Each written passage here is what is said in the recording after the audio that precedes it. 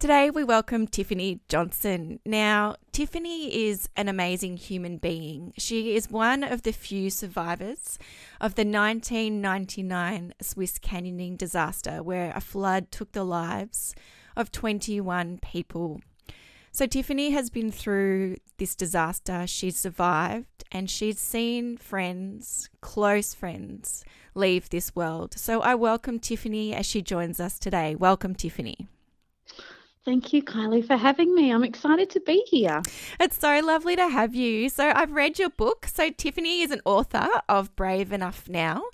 It took her a while to get there to write this book as she was processing what happened. But I want to start with, first of all, Tiffany, just saying and acknowledging those friends of yours that you lost in that time. So acknowledging their legacies with their families, their legacy with you, and then acknowledging the survivors and how you yourself and your friends have come through this. So it's amazing. It's a journey and my heart opens to you. Thank you. Oh, thank you. That's beautiful words, Kylie. In fact, I've dedicated Brave Enough Now to my friends that died that day. Awesome. So if you're looking for a really good book to read, true story, Brave Enough Now. So Tiffany, big life-changing experience for you. So leading up to the Kentucky experience, you were finding yourself, traveling and finding yourself. And something you talk about a lot in the book is your intuition. Now, can you talk to me about feelings that led up to the disaster? Oh, there were so many.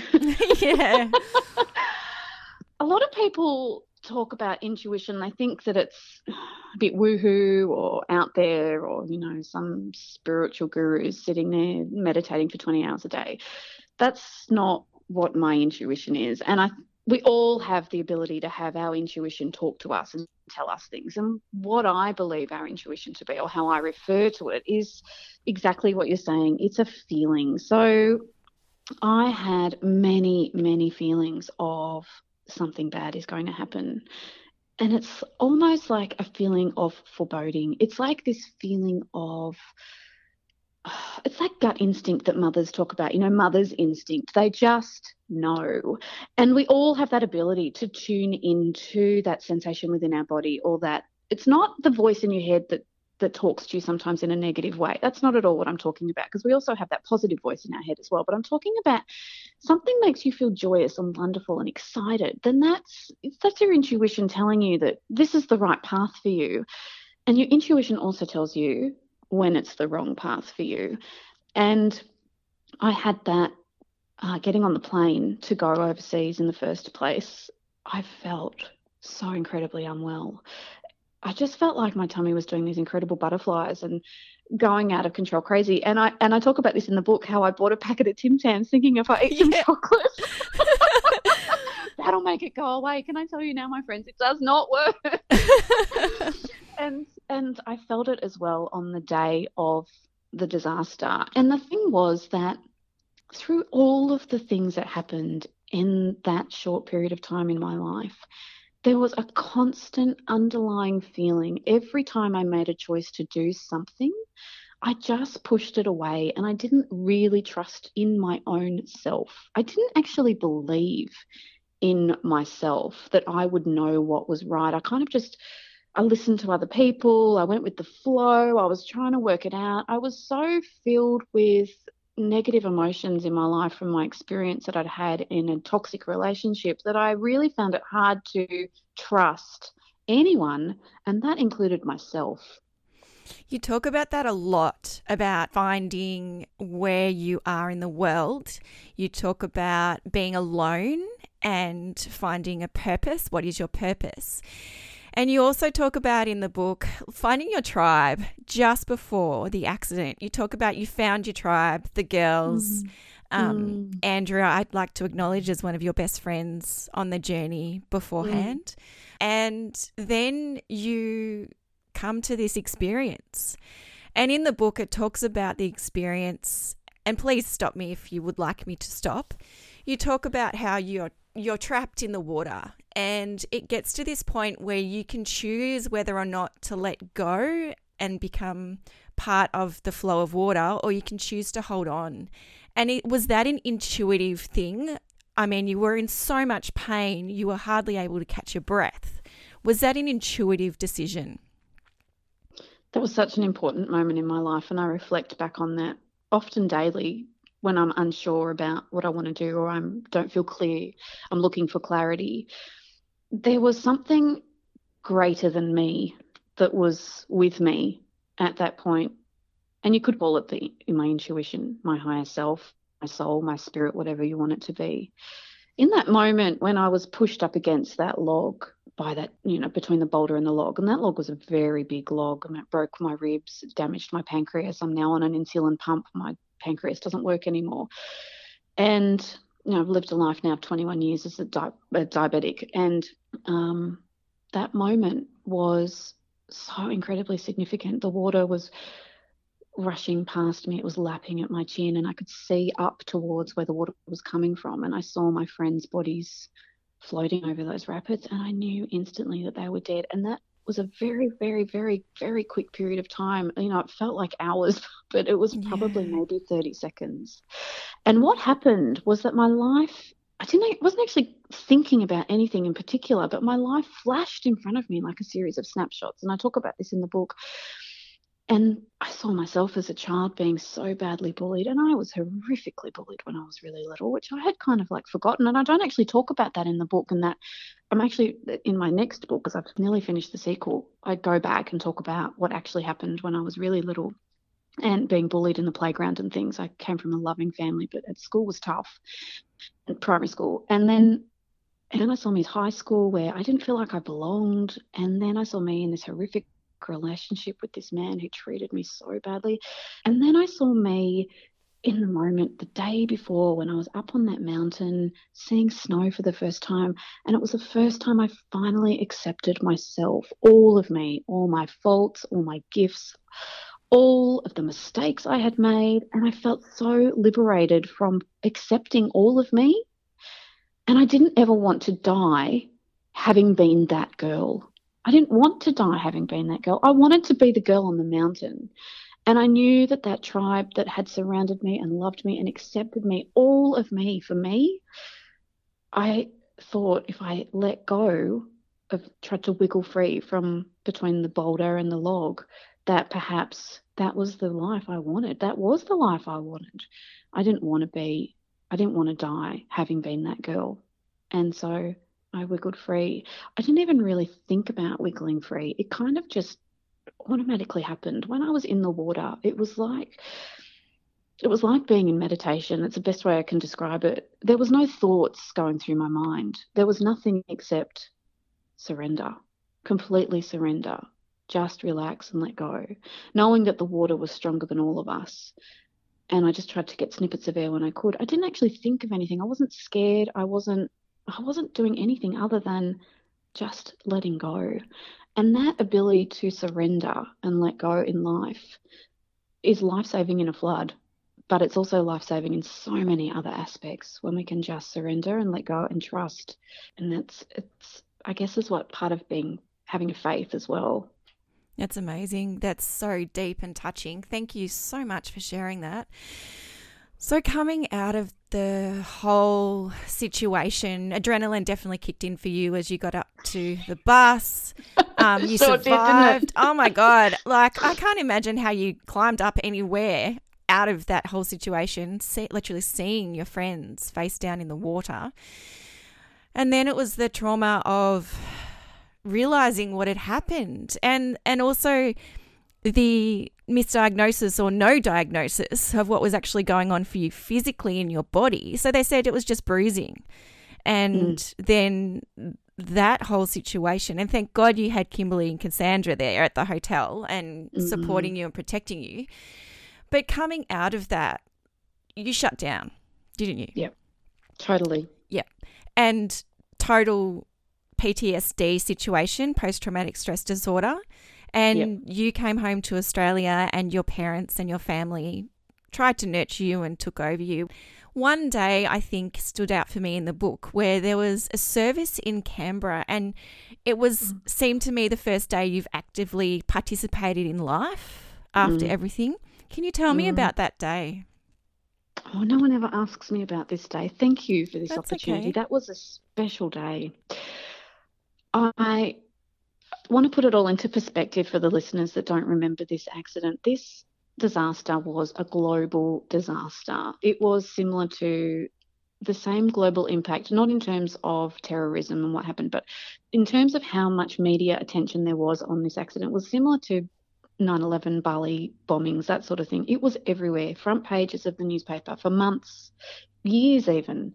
And it was, all over the news. It was on the morning TV. It just was in replay over and over and over and over, and you just could not get away from it. There were helicopters circling our family farm. I lived out in the bush. Like, how they found us, I will never know. And they're very clever, the media. And this was before the internet as well really hit off. This is 1999. So, the internet's only just starting to make its way. People got Hotmail accounts and things like that. So it wasn't, we didn't have smartphones in our pockets. This is 21 years ago. It feels like a very long time. I had completely closed my life because I had no other way of dealing with it. I didn't have the tools, the resources, the techniques on what to do or how to deal with what I had been through. And I felt like, how could anyone ever possibly understand what I had been through?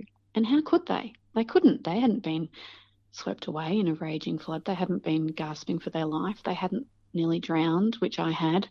They hadn't seen their friends die in front of them. They were in a position where they couldn't help them, just like I was. And I didn't want to put that burden on anybody either. I didn't want anyone else to really understand just how horrific it was for me, because I didn't want them to suffer either.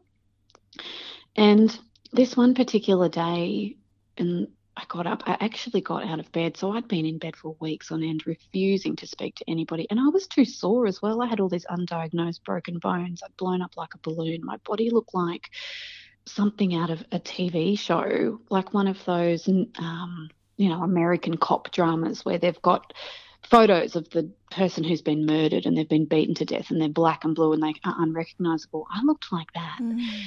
And I was really just scared, I suppose, of really letting anybody in to know how bad and how deep my internal wounds were, both physically and mentally. I got up on this day. I don't know why I got up, probably my intuition telling me to get up. And I went into our family room, which was connected to the kitchen, big open plan family kitchen area, and I put on the tiny little TV. It was a tiny little box TV, which is pretty funny when I think about the technology back then. They even had rabbit ear antennas. And I slumped down in the couch as tenderly as I could, turned on the morning news, and this service was on in Canberra. And my heart stopped because it was an opportunity to pay tribute to my friends. I couldn't be at the memorial service that was held in Switzerland at the time of the event, and I had this longing to go. And so I called out to my mum, "Mum, what are you doing today?" And she started prattling on all the things she was doing. And I said, "Can you cancel them? We need to go to Canberra." And then she raced to my side and saw what was happening. And then she calls out to my dad, we've got to change the day. I'm going to Canberra. And so I quickly got up, and we were about a 4-hour drive from Canberra. Gosh, yep. And it was early morning. And so we just made it. Wow. We got to Canberra. It was my mum and I. My mum drove me because I still couldn't drive. I could barely walk. And walking in, I can tell you there were media as far as the eye could see. There were just thousands, hundreds. There would have been hundreds of people there. And there was Secret Service, federal cops, and all, like, the Prime Minister was there. John Howard was there. This is how long ago I'm talking. Kim Beazley was there. He was the opposition leader at the time, and it was all politicians at this church service to commemorate my friends. Wow. And I walked in, and you had to write to be able to be allowed into the church because people were flowing out everywhere. There was you couldn't see any clear road. It was like kind of go to Bondi Beach on a hot sunny day. And I walked in, and the lady was there, saying, "Well, who are you? And you have to, tell us who you are to be allowed in."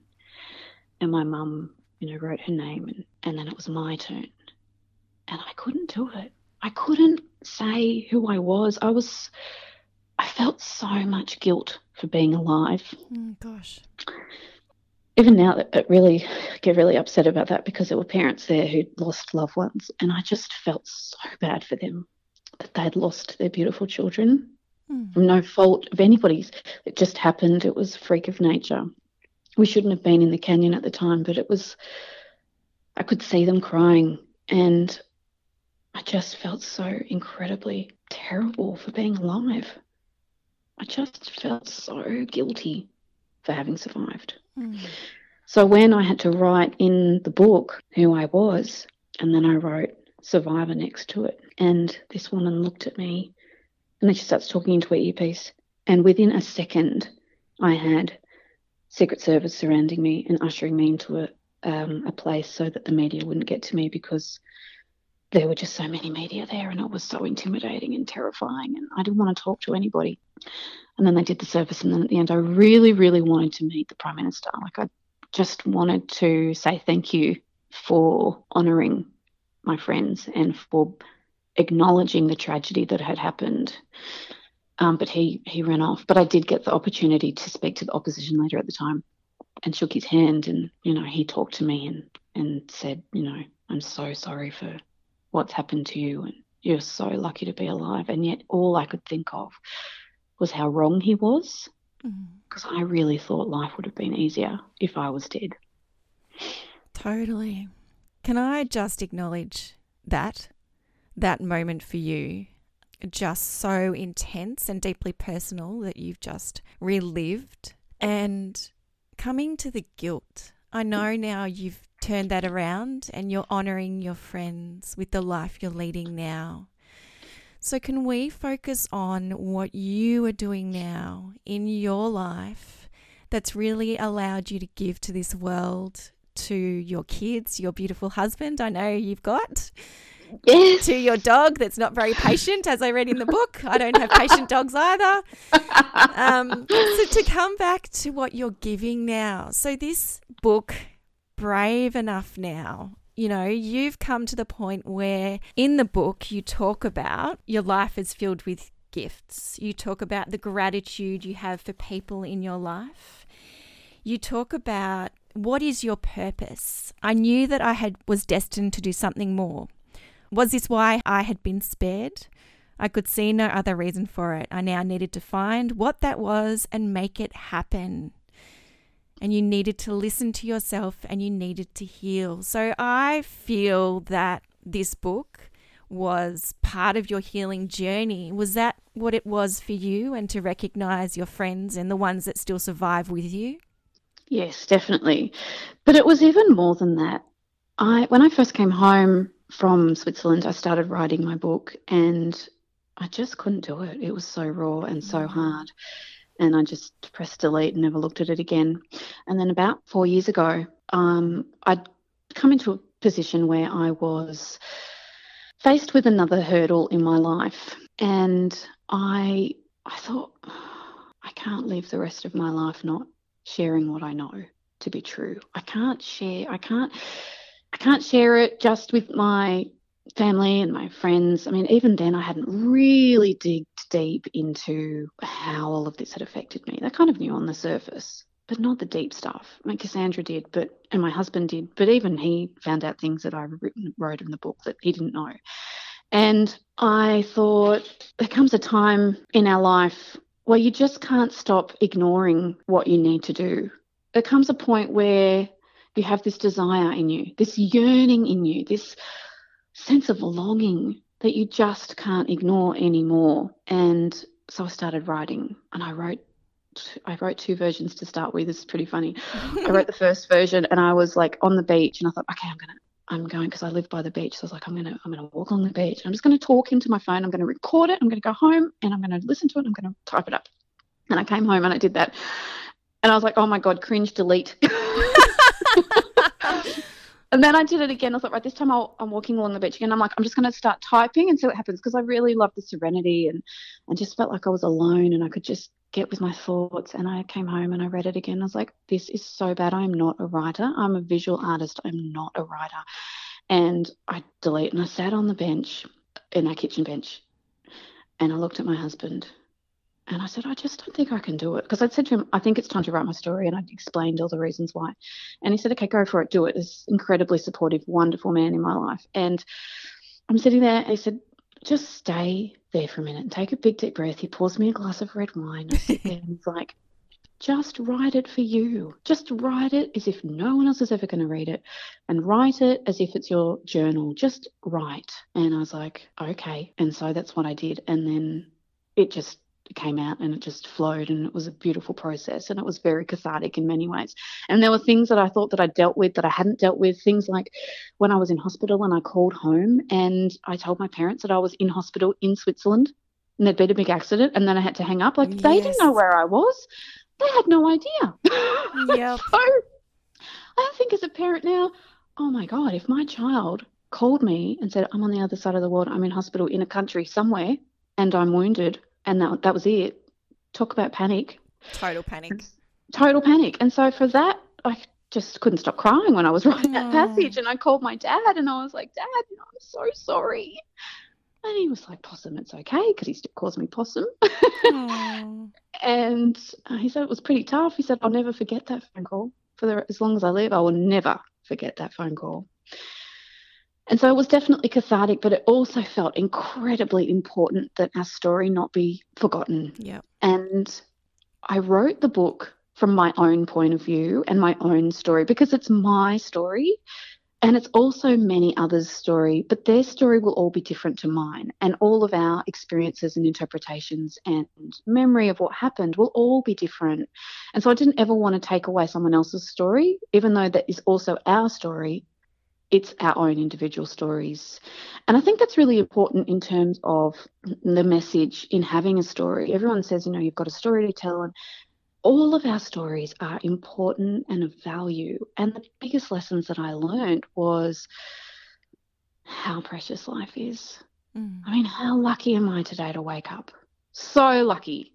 And I felt like I needed to live this big life for my friends. I needed to do everything that I possibly could to make it a wonderful life. I had to have an amazing wedding because they didn't get to have a wedding. I had to have kids so that I could have the kids that they couldn't have, and I had to be all in on mum because they couldn't be a mum, and I had to live this big life, really suck the marrow out of it. But what I actually learned through all of that life experience, is that you have to live your life for you, and that your story, your own personal story, is what makes the biggest difference. And that when you believe in who you really are, and you listen to your intuition, and you listen to that inner being within yourself that guides you, to send you on the right path, that's when the magic happens. And that is when our lives are full and rich and wonderful. It's in the hard moments. It's when we face our fears. It's in the bravery of waking up in the morning and facing that new day. And every single one of us has to do that with the blessing of a day. And so that's what I do now. I am the founder of When We Are Brave, which is my business that I've started.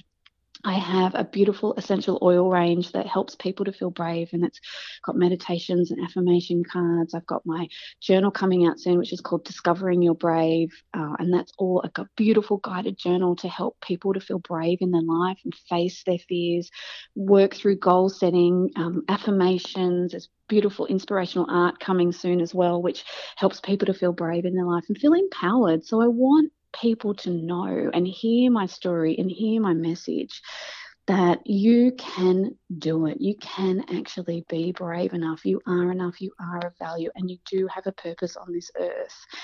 And I've got my Festival of Brave coming up as well, which is super exciting. It's an online virtual summit. So I'm falling into this wonderful world. The book has given me an opportunity to have that story heard, have that memory of the disaster.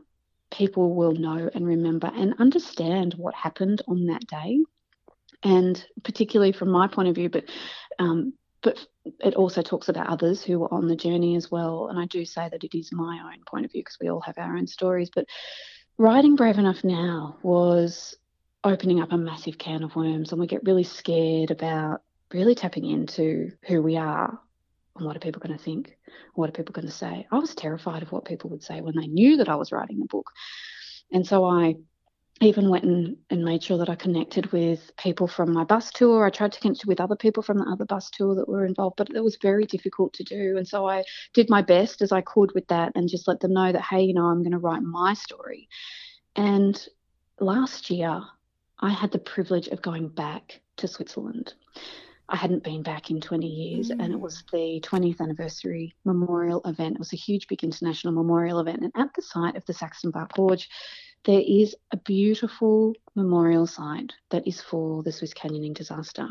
And it has photos of all the people that were lost. It was filled with politicians, former parliamentarians from all across the globe that came on that day. And it also had survivors there. It also had family members who'd lost loved ones.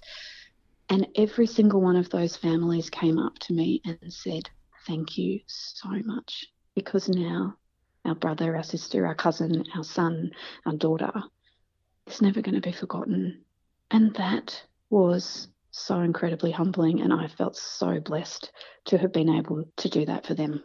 You're recognised as someone that's given life to their lives after they were lost.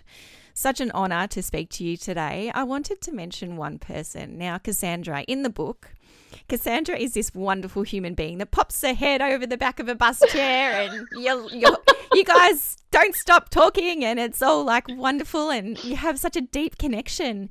And Cassandra couldn't go on the journey because she'd hurt her leg prior. And she was the one that was there for you to support you afterwards. And you still have contact with her, don't you?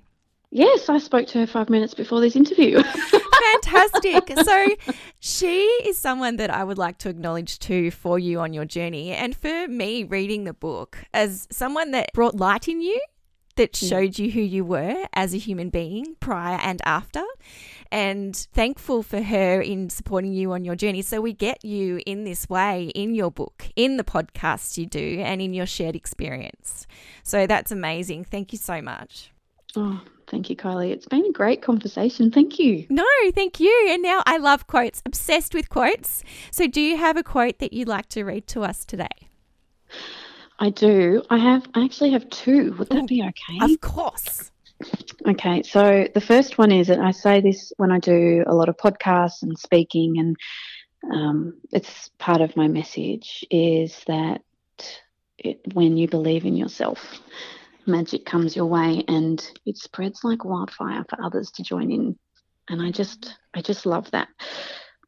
But I just wanted to read, thank you. I just want to read a little bit from the last bit of my book, because I thought that this is really relevant to healing. And I know that a lot of people will think, oh, wow, she survived this incredible disaster and I could never go through that. But I just want people to know that you don't have to have gone through something as horrific as I did. I would never want anyone to go through anything like that. It's about acknowledging life, all parts of life.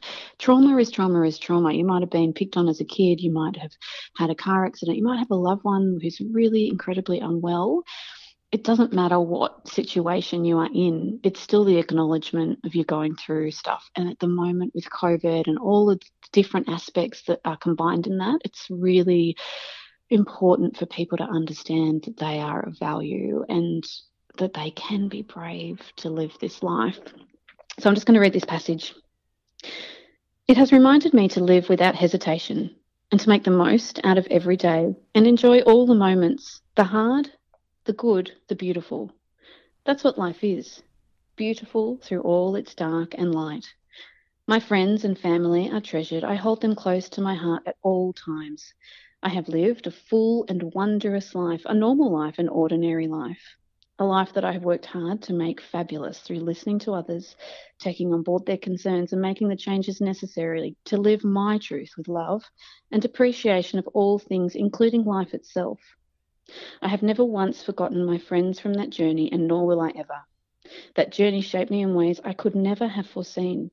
For years after, all I ever wanted to do was to live life to the fullest, to continue on my path, living the biggest and the best way that I could, doing it for myself, but also doing it for those that were lost. Now I have come to know that I no longer need to live my life as if I am living it for those who died. I need to live it just for myself, for all of me, for all the broken parts of me, for all the fixed parts of me, for the me that I am, the me that is whole, a me that I found while finding my way through winding roads with all of them leading home. That's beautiful. Thank you so much. I actually highlighted that part of the book too. So massive learning, understanding, and gift you're giving this world for yourself and from the others. Thank you so much for your time, Tiffany. It is so much appreciated. Oh, it's my pleasure, Kylie. Anytime. Thank you so much. We've been speaking to Tiffany Johnson, amazing survivor, her journey, her life, and now her gift to this world. You're on Good Health Radio with Kylie Roger, and we will be back after this break.